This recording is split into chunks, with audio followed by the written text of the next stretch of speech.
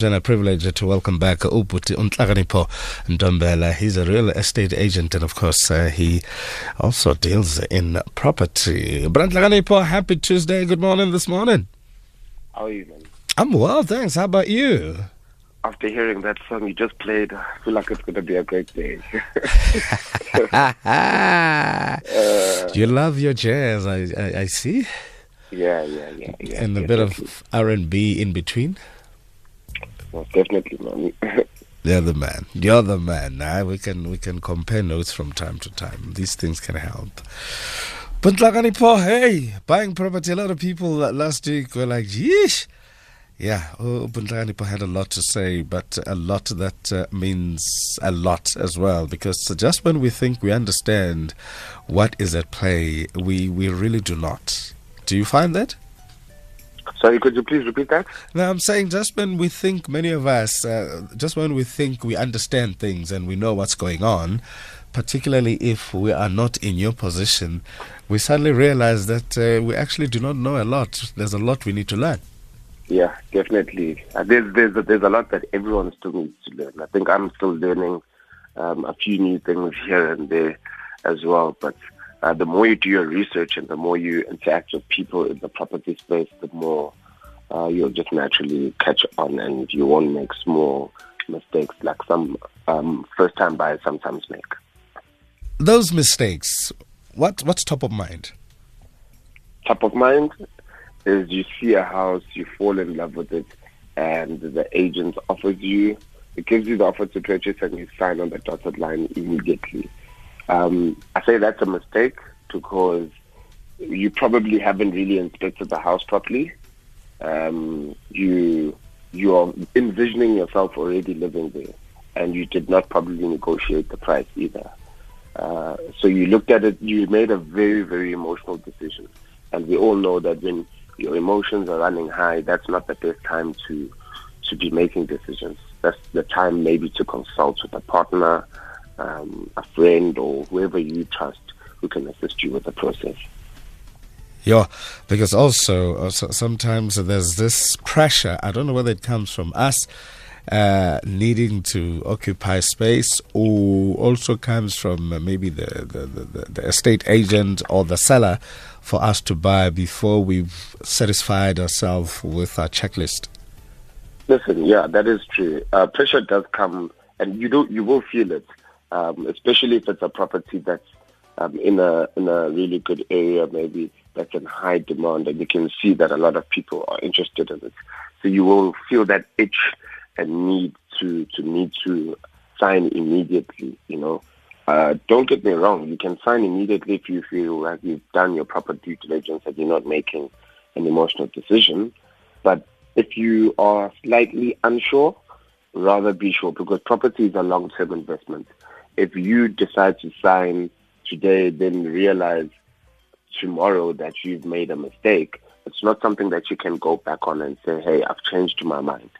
I think the threshold is 250,000, where if you purchase a property, you can come back tomorrow and say, I've changed my mind, with a property only less than 250,000. After that threshold, you cannot do that. So obviously, even if you have the money, you are ready to buy and all of that, you still would encourage that people must just cool off a little bit, take it easy, give it, a week or two, just looking around and just checking maybe the property out, if you're able to go out and check it out physically, because now with COVID, people probably are scared of going to open houses. I wouldn't say there's a time frame specifically that you would need to wait until you can sign, because another person who falls in love with the exact same property, if you take too long, will sign for that property, and you could potentially lose out on an opportunity. So I would say, view the property, go home, get a friend, get your partner, someone else that you trust, do a second viewing. Get a second opinion from someone else. And if you're going as a couple, go and fetch your best friend or whoever and view the property with them. You can do it on the same day or even the next day. This will help. This will enable you to be able to see it the second time around, I'd say do it at 2 different times of the day. So something like the morning and the evening, just so you can see also the neighborhood. What type of neighborhood is this when you're driving through in the morning versus what it looks like in the evening. So it's not just about the property itself. It's also about the surroundings of the property and the community that you're going to be moving into. If you see that at 4 p.m., it's a big party and you viewed it early in the morning and you did not know that, when you move in, no one would have lied to you and no one is going to tell you that at 4 p.m. this place is a party. You know what I mean? So definitely just do it 2 different times of the day, and have a second opinion from like your friend or trusted family member. I tell you, that would be one of the few things that many of us ignore and take for granted.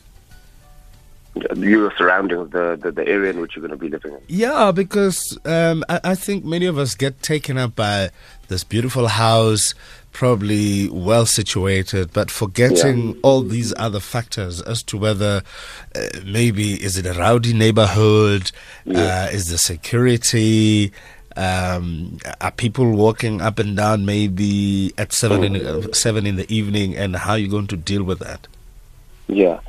Considering it's going to be your home that you're going to be living in, like, for a couple of years, like, I really would recommend minimum 2 times. I would honestly go in the morning, in the evening, and also even at night, just to take a drive around and see what does this place look like at night. Is it really dark? And would I feel safe with my partner driving here at night? Or is it an area where you can clearly see the security patrolling? It's a safe neighborhood, and I'm okay with, and I feel comfortable with living here. In terms of checking the structural condition of the property, what is it that one is allowed to do? Either you're doing a private sale or you have the assistance of a real estate agent. What is it that you're allowed to do? Can you bring like a specialist plumber to look for leaks, maybe somebody to check for mold and other things? Yes. So you can, because there's certain things that we won't be able to see from our own eyes. You can definitely bring in a professional property inspector who will be able to tell you the extent of damage in the home. Property inspectors will even go into the roof, which is something we don't do on viewing. They'll go into the roof and they'll check for if there's any roof damage, if there's any leaks, how much it would potentially cost you to fix all of the leaks, and any structural damage that is on the property. So that is something that no one can prevent you from doing. And if somebody does try to prevent you from inspecting the property in that manner, then I would say definitely stay away from it, because there's something that they're hiding, and that you'll find out in 5 years' time when the owner has moved out of the country and the real estate agent has retired. So I'd say yes, if you feel like this property, I'm not really sure about this damage here, or you just want to make sure, whatever reason, you can definitely bring someone in who will assist you with that process. The real estate agent is supposed to let you know of any damages, specifically structural damages, because those are things that are in the offer to purchase, to say that the seller must disclose property damages, and you as the buyer must acknowledge that you know that you are buying a property that has these defects. Sure. Now, at what stage does that happen? Just before you buy, or is this going to potentially influence your decision to decide to buy? So this is something I would say should happen during the viewing. The seller is meant to openly tell the estate agents what the damages are on the property, and then the agent must take you through all the damages. If you're interested in purchasing, they will take you through and tell you that, listen, the property does have a roof leakage, it does have a problem with the pool, maybe the system is not working properly. whatever structural damages might be there, the agent should take you through that, and you should go see it. And if you are happy to buy even with those damages, then completely go for it. But do not just accept and say, I love this house, I'm willing to take it as is. Negotiate the price, get quotes to find out how much it's going to cost you to fix it, and use that as a bargaining chip in your negotiation. Sure. So obviously you can build in the plumber into the price negotiation and any other person that you bring forth. Definitely. I usually, if I'm helping you to view a property, I would already have quotes in place for you, so you have an understanding. I'd still be open and willing for someone to come in, a third party, if you feel uncomfortable with some of the quotes. But I would have quotes ready in hand for you to say, this is the damage, this is how much it would cost you to fix it, and this is a quote from a reputable contractor as well. That just to make the process easier for you. We're talking to Nhlakanipho Ntombela, property investor and a real estate agent, talking about when you're getting property. Now, this applies both to your standalone house or when you buy into the complex? It applies both ways. There's less damage from what I've seen. In experience, there's less damage in people who are living in like apartments in complexes compared to standalone houses, because they don't have the issue of roof leakages and stuff like that.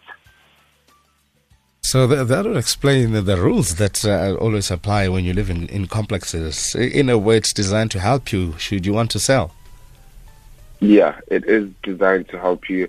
However, you will be always limited to what property in that complex is doing, what other people are doing with their properties in that complex. You need to make sure that the complex you're moving into is one that does not have a bad connotation around it, because over time, people will just not want to live in the complex, and it won't be about your house, your apartment. They just won't want to live in the complex because of the people inside, or maybe the way it's being maintained. So that's something that's very important upon your viewing, is to see if this place is being maintained, because that will give you an indication to the type of people who live there. Now also, here I am, got this house, very excited.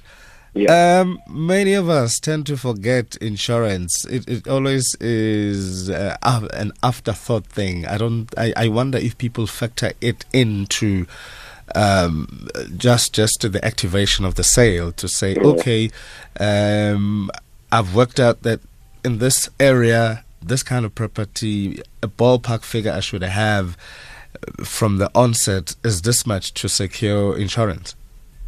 Yeah, so insurance in an estate or a complex, they will usually have building insurance. If they do not have building insurance, that's a big red flag. The banks firstly won't give you a loan to purchase in an estate or a complex that does not have building insurance, because if something goes wrong and it burns down, then your property is gone, and it's just gone, and there's nothing you can do about it. So definitely, in a security estate, you definitely know that if you're buying in it, and the banks will do their due diligence to make sure that there is building insurance. And if you're buying a standalone house, it's not necessarily the same. However, I would recommend you get it, because accidents do happen. The neighbor's house might burn down and it might affect your house. There's flooding that happens sometimes, as we've seen in recent history in South Africa. And these are things that can completely ruin your investments. And if you are protected against it, you're in a better position than someone who's not. And many businesses would rather deal with a reputable firm as opposed to an individual, because it's easy to do research on a firm as opposed to an individual. Faced with an individual, how would one then verify the kind of information they get before they decide to deal with Agent X with regards to the property at hand? So you mean private sales versus using an estate agent? Yeah, so sometimes an estate agent is aligned to a firm, a big firm, a reputable firm, and sometimes they're probably starting out on their own, still need to make their name in the business. Obviously, generally, I would say maybe a firm is better than an independent estate agent. But then on the flip side, this estate agent could come from a reputable firm and have learned the best practices, and they can be just as good. So one thing I'd say is both estate agents could be amazing, and both estate agents could be the worst people you've ever come across. And I say this because someone who's going out on their own, you might find that they do come from a reputable firm, and they've just decided, you know what, I don't want to work for company X anymore. I think I've learned the skills and the people skills and the knowledge to be able to go out and do this on my own. And they go and they start their own business, and they implement the same principles that they had learned, and that's something that I don't think that's not a person I think is in a worse of position than someone who's working for a reputable company, because you always hear complaints about estate agents, and that's because honestly some estate agents are running after the money just to make the quick commission from the deal, and you can see it by the way they pressure you potentially into buying rather than having your best interest at heart. Someone who has your best interest at heart will not try to convince you to buy a property. However, they will show you the property and they will tell you everything that is great and amazing about it. If they feel like you're not interested, they will help you to find something that you are interested in, not to try pressure you to buy something that they are selling. The issue around costs, Nhlakanipho, many of us are always taken by surprise.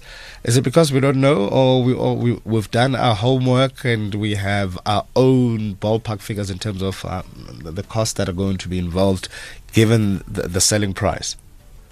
So the selling price is just it's a price that someone else is willing to pay. So the market value of a property is purely that. If someone is willing to pay for it, then that's the price. So generally how you can identify a market value is seeing what other properties in the same area are selling for. It's very easy if it's in an estate, because all those properties are generally very similar and they don't differ much, so their property values will be very similar. So, and in a standalone house, the prices might differ based on your house has a pool, my house doesn't. Your house maybe has 4 bedrooms, mine has 5 bedrooms or something like that. So property values differ, and it's a good question to ask, and it's a very valid question to ask the estate agent selling the property. How did they come to the value of this property? They should be able to give you an answer, and if not, then you should hammer them down when you're negotiating. But you always meet up with, do you want the property or not? Somebody else is interested. You know, those little emotional persuasions of sorts. Yeah, that's a very cheeky one, and that's when you should be objective and use your head and not your heart. If you feel like this property, you can get it somewhere else cheaper, just walk away. Wait 2 days and see what the agent says. You walk away, tell the agent that this is what you want to make an offer for, and they'll get back to you if they are interested, and walk away. Hey, but it's never easy. Once you fall in love, Nhlakanipho. Hey. Yeah, I do understand that sometimes if you do fall in love with the property and honestly everything about it is in pitch perfect shape, then go for it. It's not always good to just negotiate for the sake of negotiating. If you believe the house is worth what you see it, then take it as is. The reason for negotiating is because you believe that the value that it's listed at is not its true worth.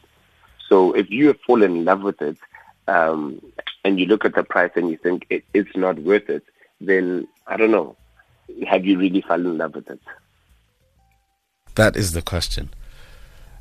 Hey, yeah. Love versus how much? It's a difficult one. It's a difficult one, but it's decisions that we need to make, and it's a decision that you can make once, and you'll be comfortable to know for the next 5, 7, 10 years, however you decide to live in the property, that I made a good decision. Sure. And it's not one I'm going to regret. So all the more reason, do your homework, do your research, and be very comfortable that you know how far you can push, if you will. Exactly. Now, but Nhlakanipho, I've heard people talk about certificates, particularly when it comes to electricity. How does that work? So you need an electrical compliance certificate when you are purchasing a home. When you are selling your home. So the seller needs to provide an electrical compliance certificate that is no longer than 2 years old. And they do this just to make sure, to protect you as a buyer, to make sure that everything electrical, and there's no electrical issues with the home. And then with the houses on the coast, they usually will have your beetle certificates, because those insects that eat away at the home that are potentially there. Yes. So those are certificates that you need to have. And then if you have a gas installation and not like a normal stove, for example, then you need your gas certificates as well, to make sure that the gas system of the home is in proper order. So all of these certificates are to protect the buyer when they are purchasing, and to protect actually also the bank, because they are giving you money to purchase this house. They want to make sure that the money they're giving you is not going to go down the drain because of some big electrical issue that you're going to have. Final question, Nhlakanipho. For a first-time buyer, particularly young people, first job, they've done well over 5 years, save enough money, ready to get into the property market. Can they kind of approach someone like you to talk them through what it is that they need to look out for, what they need to do? Because maybe instead of buying this year, they could probably be ready next year. Yeah, definitely. You can approach someone who has good reviews, an estate agent who has good reviews, good reputation, to assist you in the buying process, to help you firstly understand the full buying process, how long it takes, and then breaking down from which area and what type of property you are looking for, to the costs involved when you are going to be purchasing this property. Because as we know, there are your transfer costs when you are buying property. So definitely you can contact me at any given point in time. I have an Instagram account where you can contact me, and it's at IM_Ntombela. Same on Facebook at IM_Ntombela. Definitely you can contact me, and I can assist you with the process of purchasing your first home or purchasing your first investment. You and I are going to have tea and some ginger cakes. And, of course. And talk over this. Yeah, definitely. And you can share some music with me. Yeah, sorted. Right, But Nhlakanipho, once okay. again, we might take this for granted, sometimes even if we've bought before, but any additional piece of information is always helpful, because the space changes all the time. And thank you so much for waking up so early and sharing this information with us, because sometimes we'll ask even the simplest questions, because clarity is the best thing you could have. Absolute pleasure, my brother. Enjoy your day, yeah? Have a good one. But Nhlakanipho Ntombela, I am Ntombela _. He's on Instagram and on